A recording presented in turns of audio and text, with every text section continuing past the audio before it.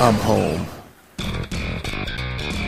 This is the Confessions of an Arcade Addict podcast, an introspective look into video gaming from the classic era until today. Now here is your host, Brian. Hey folks, what's going on out there? Brian here, and this is episode number 9 of the Confessions of an Arcade Addict podcast. I did a quick check through social media and emails. Still no correspondence coming my way, but that's okay. I'll keep plugging along as long as I can come up with topics to talk about. If you want to get a hold of the show, you can do so by dropping an email at arcadeaddictbrian, that's all one word, at gmail.com. Also, there is a phone number for voicemails. That is area code 734-743-2433. And also, as I've said, I have a social media footprint for this show. On Facebook, you just search for Confessions of an Arcade Addict. On Twitter, it's at arcadeaddict_B. On Instagram, it's arcadeaddictbrian. And on Tumblr, it is tumblr.com/blog/confessions of an arcade addict. So there are ways to get a hold of me, and I check them periodically. And if you send me some correspondence, I'll put it up on the show, and we'll talk about what you have messaged me about. So without any further ado, we've got a show to do, so let's do that, and we will go on to Arcade Rundown.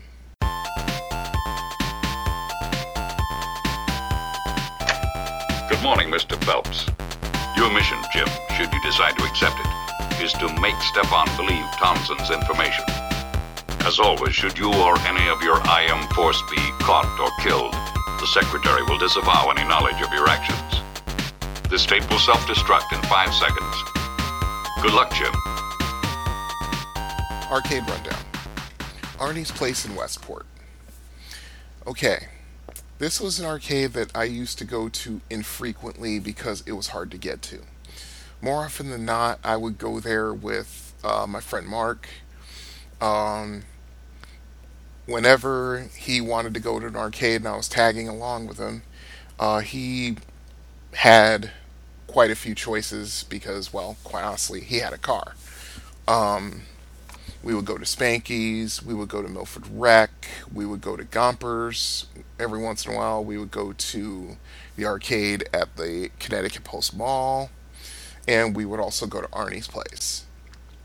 Arnie's Place was, I should say, an arcade that was in Westport, Connecticut from 1982 until 1994. The owner was Arnie K, and he basically, from almost the day the arcade opened, he was fighting with the local townspeople, city council, those type of people from the moment he proposed to open the arcade. And that was more because, I'll just say it without trying to put too fine of a point on it. Westport is a rather hoity-toity town. A lot of people with money live out there. They certainly did when I was a kid. And they were just, they do as rich people do. They want their town a certain way, and they were against anything that could, how should I say this? Anything that could even bring an inkling of the quote-unquote undesirable element. Now, Arnie himself, from all reports, and I will get into an article in the New York Times about this a little bit later, but Arnie, basically what he wanted to do was open an arcade, and considering he was fighting almost everyone there, and he didn't take a lot of guff from people apparently, because he threatened to open the place up to the Hells Angels and threatened to turn the arcade into a pornographic theater. Pretty much everything that the people living in Westport didn't want. But it was just, it was just a silly, ridiculous thing, and the arcade would probably still be going at least into the early 2000s. But by the time by the time 1994 came around, arcades were dying. Most of them were dead. I can certainly remember when I left Connecticut in 1993, all of the arcades I grew up with the exception of Milford Rec, and also the arcade in the Connecticut Post Mall, which got moved to another part of the mall. Those were like the only two dedicated arcades in the area. I do know that there's a place, I talked about it when I talked about Spanky's arcade. There was a place in further up the street from where Spanky's was. It's called the Crazy Eights arcade, but that was a shell of an arcade. It was just a small storefront with maybe like 20 games, if I remember correctly, and that was just a sign of number one, the video games in general were moving more towards the home. It started with the Nintendo Entertainment System in 1985, and it just kept going from there. 1994 was just before the PlayStation came out. I think the PlayStation came out in 1995. And when you have games that are at the very least close to the arcade experience, you're why would you go out to an arcade? Why would you try to get your parents to take you?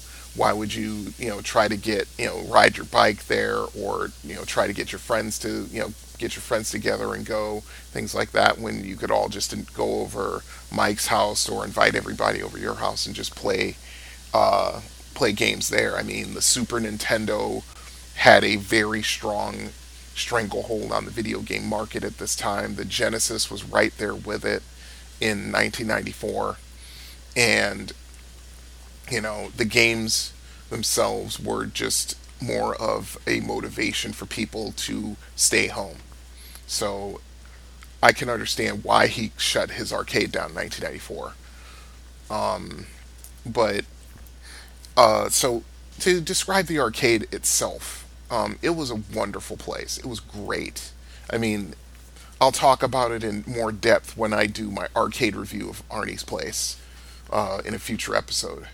But I remember when I went there with Mark in, I think it was 1983, maybe 84. It was one of those 2 years. I know it was one of those two. But I remember walking this place and just being in awe, but not in the way in when I first went to Milford Rec, when I was in awe because of the sheer number of games. When I first went to Milford Rec in 1982 or 83, the sheer number of games just hit me upside the head. It was like video gaming heaven, nirvana, mecca, whatever term you want to use. In Arnie's Place, it was more just the ambiance of the place. I loved it. I mean, when you look at uh, my profile picture on Instagram, or the profile picture on Anchor, from which this podcast is based, there's a picture. You see a picture of somebody playing a video game, and the video game cabinet itself is in a cubby hole, and it's lined with incandescent light bulbs. That's Arnie's Place. I mean, it had this 60s, 1960s to 1970s Las Vegas casino feel. It was awesome. Each one, they had a wooden enclosure for the game to sit in, and each one had lights around lining it. It was fantastic, and it was just a great place to go. It was a certainly a change because it wasn't like the bare bones place of like Trumbull Mall Arcade. It wasn't quite like it was. It had a much more had a much better experience than Spanky's did. Even though I love Spanky's to death, but it was lacking in some ways. Both places kind of hit you over the head with how many machines they had. I mean, Milford Rec had at least, I want to say at least 75 machines, maybe even as many as 100. And Spanky's had at least 50. Those were like the two biggest arcades around. And Arnie's was right there with them. I think they had at the height of their power, so to speak. I think in like 1983, 84, I think Arnie's had like 50 games. But each one had that cabinet, and there was always music coming in from a rock station in Fairfield, if I'm remembering correctly. And it also had the kind of carpeting on the floor that you would find in a Las Vegas casino. The type where your foot kind of sinks in slightly. Sort of like it sort of takes the exhaustion out of your legs, so to speak. Just kind of soaks it up. But I mean, I loved the place. It was fantastic. But the problem was is that I couldn't get to it anywhere near as often as I would like. In order for me to get there by myself, I'd have to take two buses out to Westport, and I would have to walk another, I'd say probably half a mile to a mile down US 1 to get there. And of course, if I'm using public transit, I'll have to make sure to catch probably the second to last bus heading back towards downtown Bridgeport, and then catch the number 8 going home. So my time there was limited. I probably could spend maybe 2 or 3 hours there, tops, before I'd have to turn around and go home. I rode my bike out there once or twice. I think once by myself, and then once with my high school friends, Rob, Dave, and Edgar. We all, Robert had a bike. I had to borrow one of Dave's bikes, and I think Edgar had a bike, and Dave had another bike. So we all basically got gathered together at Dave's house, and we would just ride down Fairfield Avenue until it joined up with the Post Road, and then we would just continue on to go through Fairfield and over to Westport. It took us about, I'd say, 25, 30 minutes to get there. But I have memories of that. I loved their selection of machines because they had pretty much everything from ranging from late 70s, early 80s, all the way up to the present day, whatever day that was, be it 82, 83, or 84.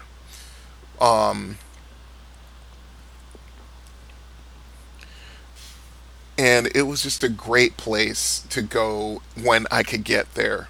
But the problem was is that unless I had the ambition to ride my bike for an hour, heading back heading back home, or coming from my house going out to Westport, I'd have to go down all these back roads to kind of angle southwest towards Fairfield from where I lived, and it wasn't easy to get there. It's not like riding your bike in Florida where the roads are flat. It's mostly flat. No, where I lived in Connecticut, it was pretty hilly. So any hills you went down to get out there, you had to ride back up to get home. So it was kind of tough. But anyway, so yeah, let me read a little bit out of the New York Times article. Let's see. This is September 20th, 1994. New York Times article, which is kind of a big deal. Let's see. It says, For the first time in 12 years, Pac-Man and Turbo aren't working at Arnie's place. The arcade, which divided this wealthy suburb and led to repeated court battles, closed Sunday after customers played their last rounds of pinball, air hockey, and shoot-'em-up games like Revolution. In the end, Arnie K., the flamboyant owner, said he was worn out from his disputes with town officials. Quote, I've spent more than $1 million in legal fees fighting for my right to stay open, and we're not doing the business we used to do, he said. It's a combination of economics and disgust. I feel I've been harassed by the town long enough and it's time to pack it in. Town officials, however, say that harassment went both ways. They recall Mr. K's threats to turn the arcade, located on the Post Road, that's US 1 for those who don't know, into a pornographic theater and to let members of the Hells Angels take up residence there, as well as his refusal to comply with zoning regulations. Still, there is no nostalgia about the closing of the arcade, which Mr. K, 53 at the time, said was moving to Brewster, New York, about an hour away under new owners. I'm saddened that it's closing, said William Seiden, a former first selectman who opposed the arcade's opening and once had Mr. K arrested for trying to force his way into Mr. Seiden's office. Wow, Arnie was a firecracker. Apparently he didn't take crap from anybody. To continue. I made the mistake on the game room, no doubt about that, Mr. Seiden said. I thought it would be detrimental to the kids, but it wasn't. He ran it well, and it ended up being a big asset for the town. It became a good place for young people to play. Most town officials felt otherwise in 1982. And that's where I'll stop it there. Basically, I can kind of understand it, but yeah, reading this story, I can kind of understand how a man like him, would have problems with, residents and town officials, because considering how Westport was back in the 80s and 90s, and it hasn't gotten much better since then, at least not in my opinion. Sorry for anyone listening to this living in Westport, but you kind of know it's true. But anyway, those are my memories of Arnie's Place. If you have any thoughts, comments, questions, just get a hold of me at arcadeaddictbrian@gmail.com. Okay, with that done, we are going to move on to Are You Experienced? I'm too old for this. Hiding in front seats like a teenager. Poppy, I think I'm getting too old for this stuff. I'm getting too old for this. Listen, you was born too old for this. I'm getting too old for this. I'm getting too old for this. Lying wet-arsed in the heather chasing other men's cattle. I'm getting too old for this sort of thing. Maybe we're getting too old for this. What do you think, huh? I'm not too old for this shit. I'm not too old for this shit. You will not. We're not too old for this shit. We're not too old for this shit. We're not too old for this. Say it like you believe. We're not too old for this shit. Yeah. We're not too old for this I'm not shit. gonna buy a hemorrhoid cushion. We're not too old for this shit. Are You Experienced? Donkey Kong. Like I've said with, let's go down the list. Space Invaders in 78, Asteroids and Galaxian in 79, Pac-Man in 1980. When Donkey Kong hit the arcade in 1981, people went nuts. They certainly did. When this game hit Trumbull Arcade, it was exactly like how the games I just mentioned really turned people on. I mean, it was like I've said, these are, without trying to be punny, game changers. What I mean by that is that when a game comes out and there's just such a rush and a mania to play it, that it basically just changes the video gaming landscape. And it seemed, going from 78, I'd say probably about 83 is when it kind of stopped. But from those 5 to 6 years in there was at least one game that sort of just revolutionized the gaming industry. And Donkey Kong was one of them. So, to give you a little information about it, from Wikipedia, of course.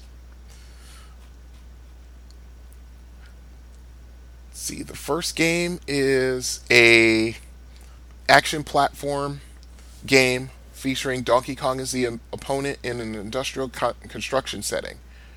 Donkey Kong was released, of course, in 1981, and he faced Jumpman, later named Mario.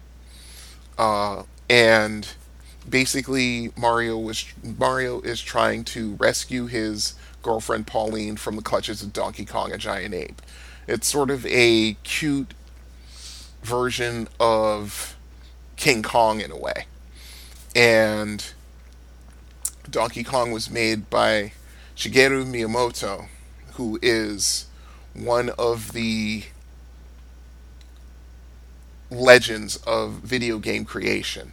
I mean, if he's not above these people, he's certainly on a par with guys like Eugene Jarvis and Carol Shaw, who made River Raid, and people who were, again, revolutionaries of video gaming, whether it be on the home front or the arcade front. It kind of doesn't matter, at least not in my opinion. But he basically made Nintendo into a worldwide video gaming power, just on the strength of Donkey Kong. And it was just it was just crazy. Let's see. The original arcade Donkey Kong game was created when Shigeru Miyamoto was assigned by Nintendo to convert Radar Scope, a game that had been released to test audiences with poor results, into a game that would appeal more to Americans. The result was a major breakthrough for Nintendo and for the video game industry. Like I said, sales of the machine were brisk, with the game becoming one of the best-selling arcade machines of the early 1980s. The gameplay itself was a large improvement over other games of its time, and with the growing base of arcades to sell to, it was able to gain huge distribution. In the game, Jumpman, the character that would later become Mario, must ascend a construction site while avoiding obstacles such as barrels and fireballs to rescue Pauline, his girlfriend, from Donkey Kong. Both the Donkey Kong and its sequel, Donkey Kong Jr., were, like I said, just, how should I say it? They were so different from other games that came out. Most of the games that came out in the early 80s were space-based, most of them. I mean, there were other games like Pac-Man and things like that weren't like that, but that's where most companies were making games out of because of the success of Star Wars in 1977, then The Empire Strikes Back in 1980, then Star Trek the Motion Picture in 1979. Those three movies kind of really shifted a lot of people's attention towards science fiction in those days. I know, I was there. Okay.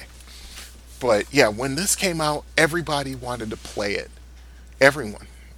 I remember walking the arcade, and I couldn't even get close to the Donkey Kong game unless I walked in the arcade right when it opened at like 9 o'clock in the morning.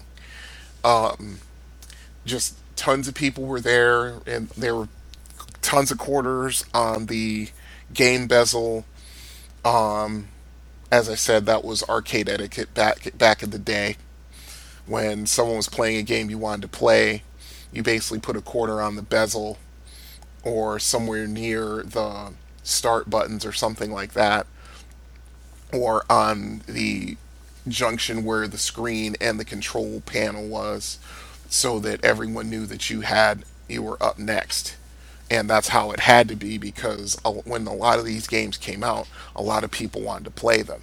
I mean, I've already told a couple stories about how a couple of the rich kids that would frequent the arcade would just come in with, $10 and get it all in quarters and, hog the Missile Command machine or the Pac-Man machine for a long time until, Carlo basically just would tell them, hey, you guys are hogging the machine.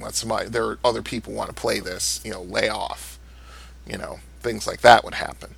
So, I mean, I loved it because it was one of those games that was always, wherever I went, arcade-wise, almost every arcade that I went to back in the day had it.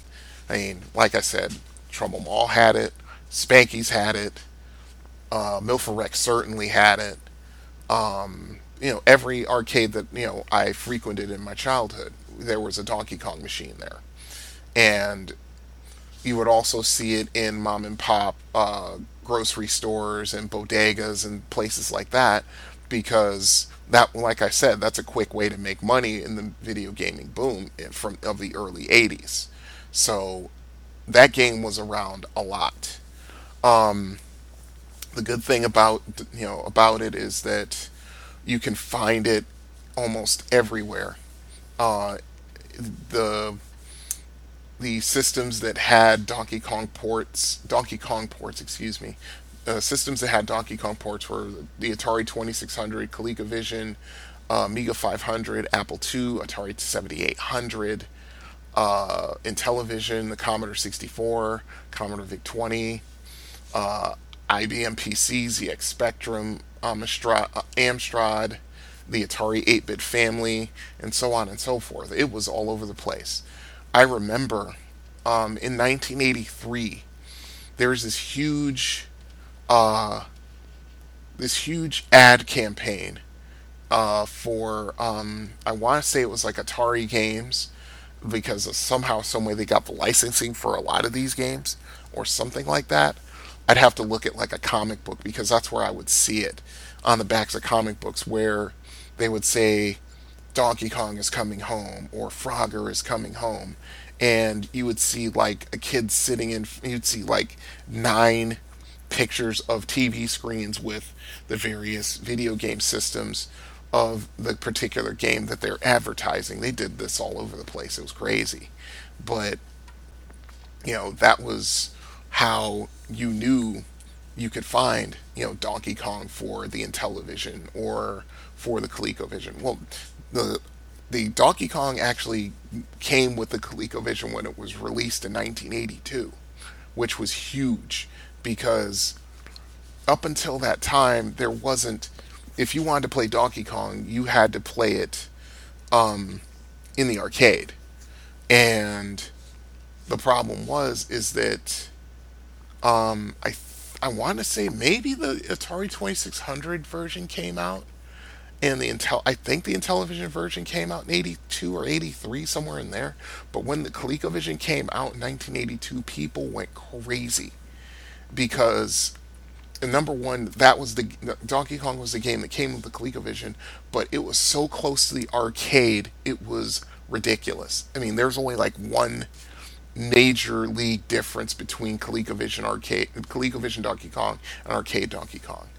One of the actual boards was missing. One of the actual screens. In the arcade version of Donkey Kong, there are 4 screens that you have to go through, and depending on what level you're playing at, and in the ColecoVision version, there were only 3. That was the only major difference.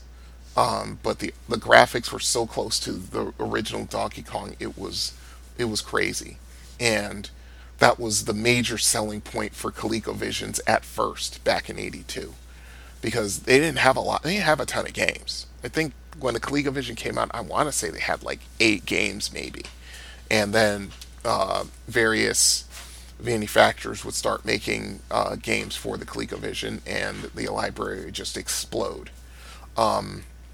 But yeah, I mean, I will probably cover Donkey Kong in Time for Some Strategy, but I'm not going to go into the game mechanics right now. I'll just save that for another time. But the good thing about it is that if I want to play Donkey Kong, I can go to the arcade in Brighton. They have a whole row of Donkey Kong machines. They've got the original Donkey Kong. They had 3 original cabinets at one point. I think they got rid of a couple. They had Junior Donkey Kong. They had Donkey Kong 3. They had the new releases of Donkey Kong that came out that are much more difficult than the original game. Both of them. they had Donkey Kong 2, as a matter of fact. It was, to see it, it was really impressive to see that in the arcade when I first started going there. That was one of the major that was one of the major points in that arcade's favor.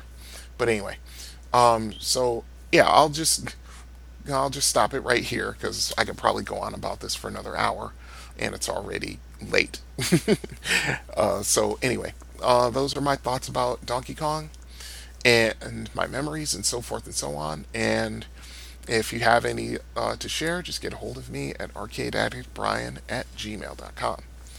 Okay, from there, we shall go to home systems.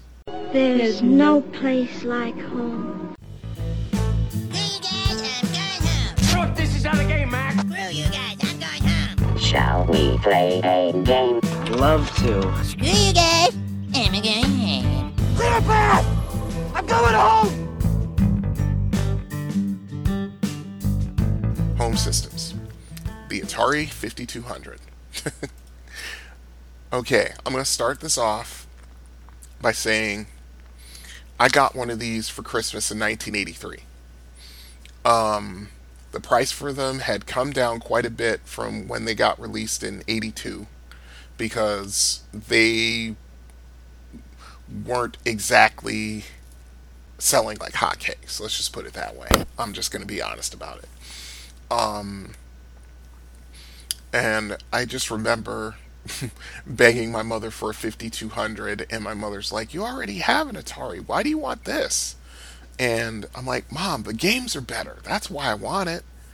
And I think I did barely well enough in school at the time for her to purchase one. And so she did.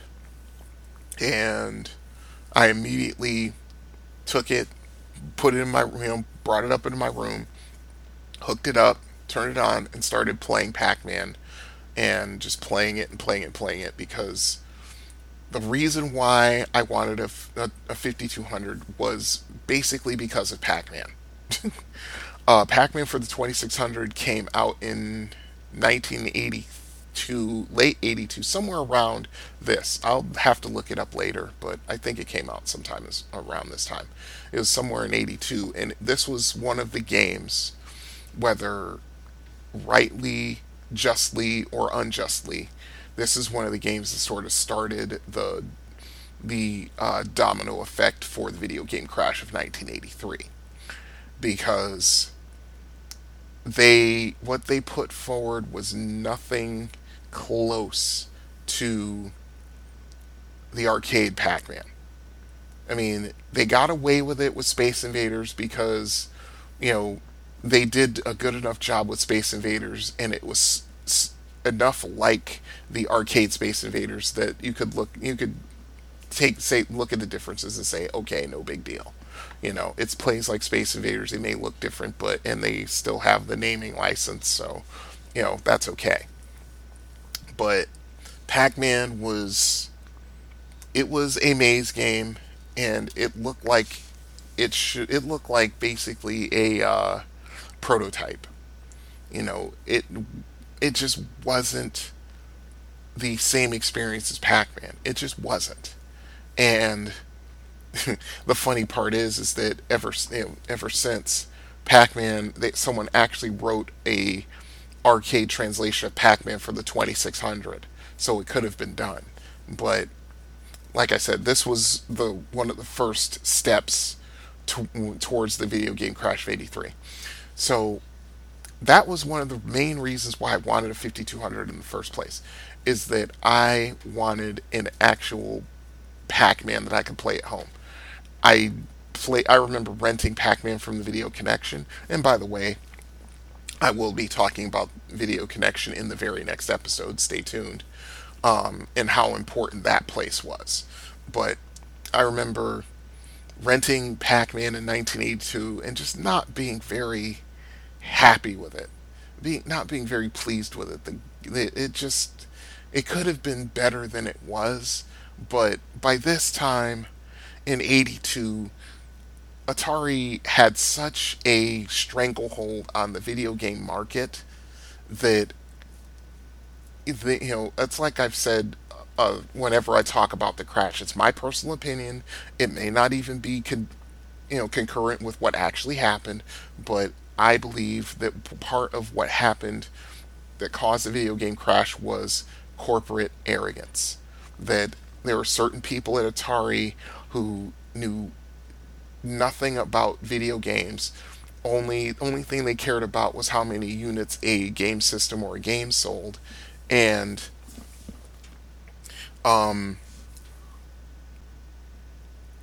it didn't matter what you put out as long as it sold 100,000 units. It didn't matter. And Atari had already had a falling out with a lot of their game creators, who went on to create Activision, and it was just something that it was just you could see the iceberg up ahead as far as video gaming went when it came to the cavalier attitude and the greed and the arrogance and the incompetence of people who were in charge of not only Atari but other video game manufacturers or companies. And you could see this coming, right down the pipe. I think, in E.T. and also I think it was the Earth World series, those three games pretty much sort of signaled the beginning of the end or not the beginning of the end, but it certainly were indicators that a crash was coming. And but getting back to the 5200, when I got that game, I played it nonstop for a long time actually. I almost put my 2600 in storage because it was such a great version of Pac-Man that I couldn't put it down. But after a while, of course, by this time, I got so good at it that I got bored with it. And I used to have to go to a friend of mine, Damon, who lived down the street. He had a 5200, and I would borrow games from him, or I'd go to my cousin Matt, who lived a few houses down from me, and try to borrow games from him. Because I couldn't afford them because the games were more expensive, because it's basically an Atari 800 computer without the keyboard. That's basically what it is. And the games were exactly the same as games that were on the Atari 400 or 800 computer, but the games were so good that it didn't matter, at least not to me. But yeah, I owned that Atari 5200 for a very long time.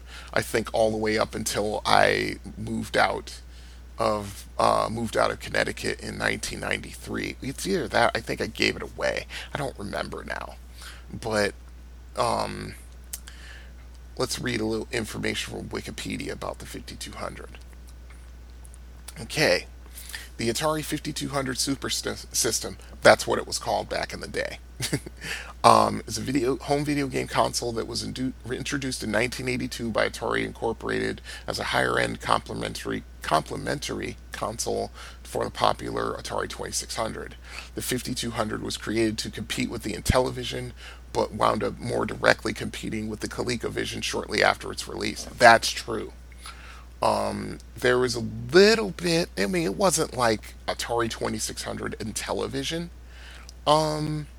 rivalry, so to speak, but yeah, there was a little bit of the Atari 5200 versus the ColecoVision. There's sort of a little bit of a rivalry there. The 5200's internal hardware is almost identical to that of Atari's 8-bit computers, and that is true. Although software is not directly compatible between the two systems. The 5200's controllers have an analog joystick and a numeric keypad, along with start, pause, and reset buttons. The 360 non-centering joystick, 360 degree, let me get it right. The 360 degree non-centering joystick was touted as offering more control than the 8-way joystick controller offered with the Atari 2600. To me, yeah, but quite honestly, the controllers let this system down so bad it was not even funny.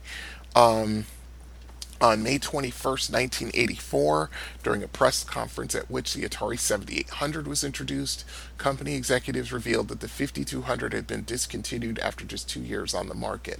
Total sales of the 5200 were reportedly in excess of 1 million units.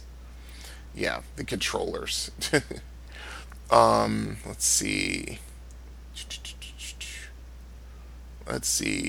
The initial 1982 release of the system featured 4 controller ports, where near all other systems of the day had only 1 or 2 ports. The 5200 featured a new style of controller with an analog joystick, numeric keypad, 2 fire buttons on each side of the controller, and game function keys for start, pause, and reset, which was actually pretty cool. That was one of the things that kind of set it apart from the other gaming systems, with the possible exception of the Intellivision. The 5200 also featured the innovation of being the first automatic TV switch box, allowing it to automatically switch from regular TV viewing to the game system signal when the system was activated. Previous RF adapters required the user to slide a switch on the adapter by hand. The RF box was also where the power supply was connected in a unique dual power television signal setup similar to the RCA Studio 2. A single cable coming out of the 5200 plugged into the switch box and was used for both electricity and the television signal. See, I didn't know that, because I plugged mine in, at least from what I remember, I plugged mine into an RF box. That's very interesting. But yeah, the controllers, which were basically the same as the ColecoVision controllers. The problem with them is that the controls were a little sluggish. The joysticks were a little sluggish. The fire buttons weren't in a really good position for you to use them. Of course you were using using controller two-handed, but from what I remember, yeah, it made things really, really tough. Really, really tough to play. But yeah, I mean, when I borrowed games from that, I borrowed like Robotron and Defender. I think my friend Damon had Congo Bongo for the 5200 and a couple other games, but that was the problem, is that the games were a little more expensive, and my mother seriously balked at buying them for me. And unfortunately, I wasn't quite old enough to get a job yet, so I was kind of stuck. Let's see. The 5200 did not fare well commercially compared to its predecessor, the 2600. While it touted superior graphics to the 2600 and Mattel's Intellivision, the system was initially incompatible with the 2600's expensive library of games, and some market analysts speculated that it hurt its sales. I tend to agree. Especially since an Atari 2600 cartridge adapter had been released for the Intellivision 2. A revised 2-port model was released in 1983, along with a game adapter that allowed gamers to play all 2600 games. Now, see, if they had done this in the beginning, the system, I think, would have seriously had more legs. But short-sightedness again, Many of the 5200 games appeared to simply be updated versions of 2600 titles, which failed to excite customers. Its pack-in game, Super Breakout, was criticized for not doing enough to demonstrate the system's capabilities, and this gave the ColecoVision a significant advantage when its pack-in Donkey Kong delivered a more authentic arcade experience than any previous game cartridge, and that is true. That is so true, and I'll talk about that when we get to this ColecoVision. As in its list of top 25 games consoles of all time, IGM claimed that the main reason for the 5200's market failure was the technological superiority of its competitor, while other sources maintained that the two consoles are roughly equivalent in power. The 5200 received much criticism for the sloppy design of its non-centering analog controllers. Anderson described the controllers as absolutely atrocious, and I tend to agree. that was probably the main thing that let it down. And the fact that it just wasn't, it should have been better than it was. It really should have, but unfortunately, it just wasn't. It was just one of those games where, yeah, I got one in 83, and then it was gone. And that's pretty much that. It just couldn't hold up under the popularity of the ColecoVision. It was the ColecoVision when it came out in 82, that was pretty much a wrap. Especially once they got the 2600 game adapter, which I'll get into again when we talk about the ColecoVision. But that's the 5200. I loved the games, but man, oh man, did those controllers let that system down. Seriously. And like was said, I remember the first generation of the 5200 having Super Breakout. That wasn't enough. I mean, they got their heads out of their backsides, and they actually got Pac-Man, which I think they should have gotten from the start. That would have helped them out immensely. But okay, that's the Atari 5200. And if you've got any questions, thoughts, comments, get a hold of me once again at arcadeaddictbrian, all one word, @gmail.com. And I think that's going to do it for now. Okay, so I'll let you guys know right now, we have a jam-packed show for episode 10.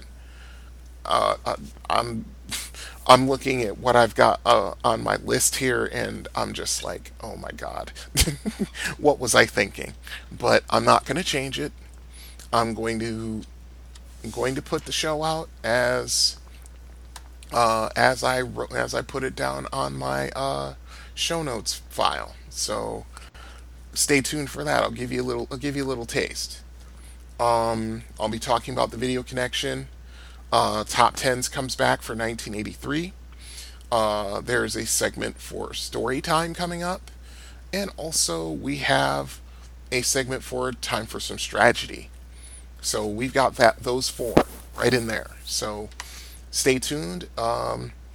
As soon as I get this one out, I will certainly record episode 10 as soon as I can. So until next time, this is Brian. Have fun out there. Good gaming. Au revoir. This has been the Confessions of an Arcade Addict podcast. All music is provided by Kevin MacLeod. You can find his music at incompetech.com. If you wish to contact the show, you can drop an email at arcadeaddictryan, that's all one word, @gmail.com. We also have a voicemail number for the show. It is 734-743-2433. Until next time, this is the Confessions of an Arcade Addict podcast.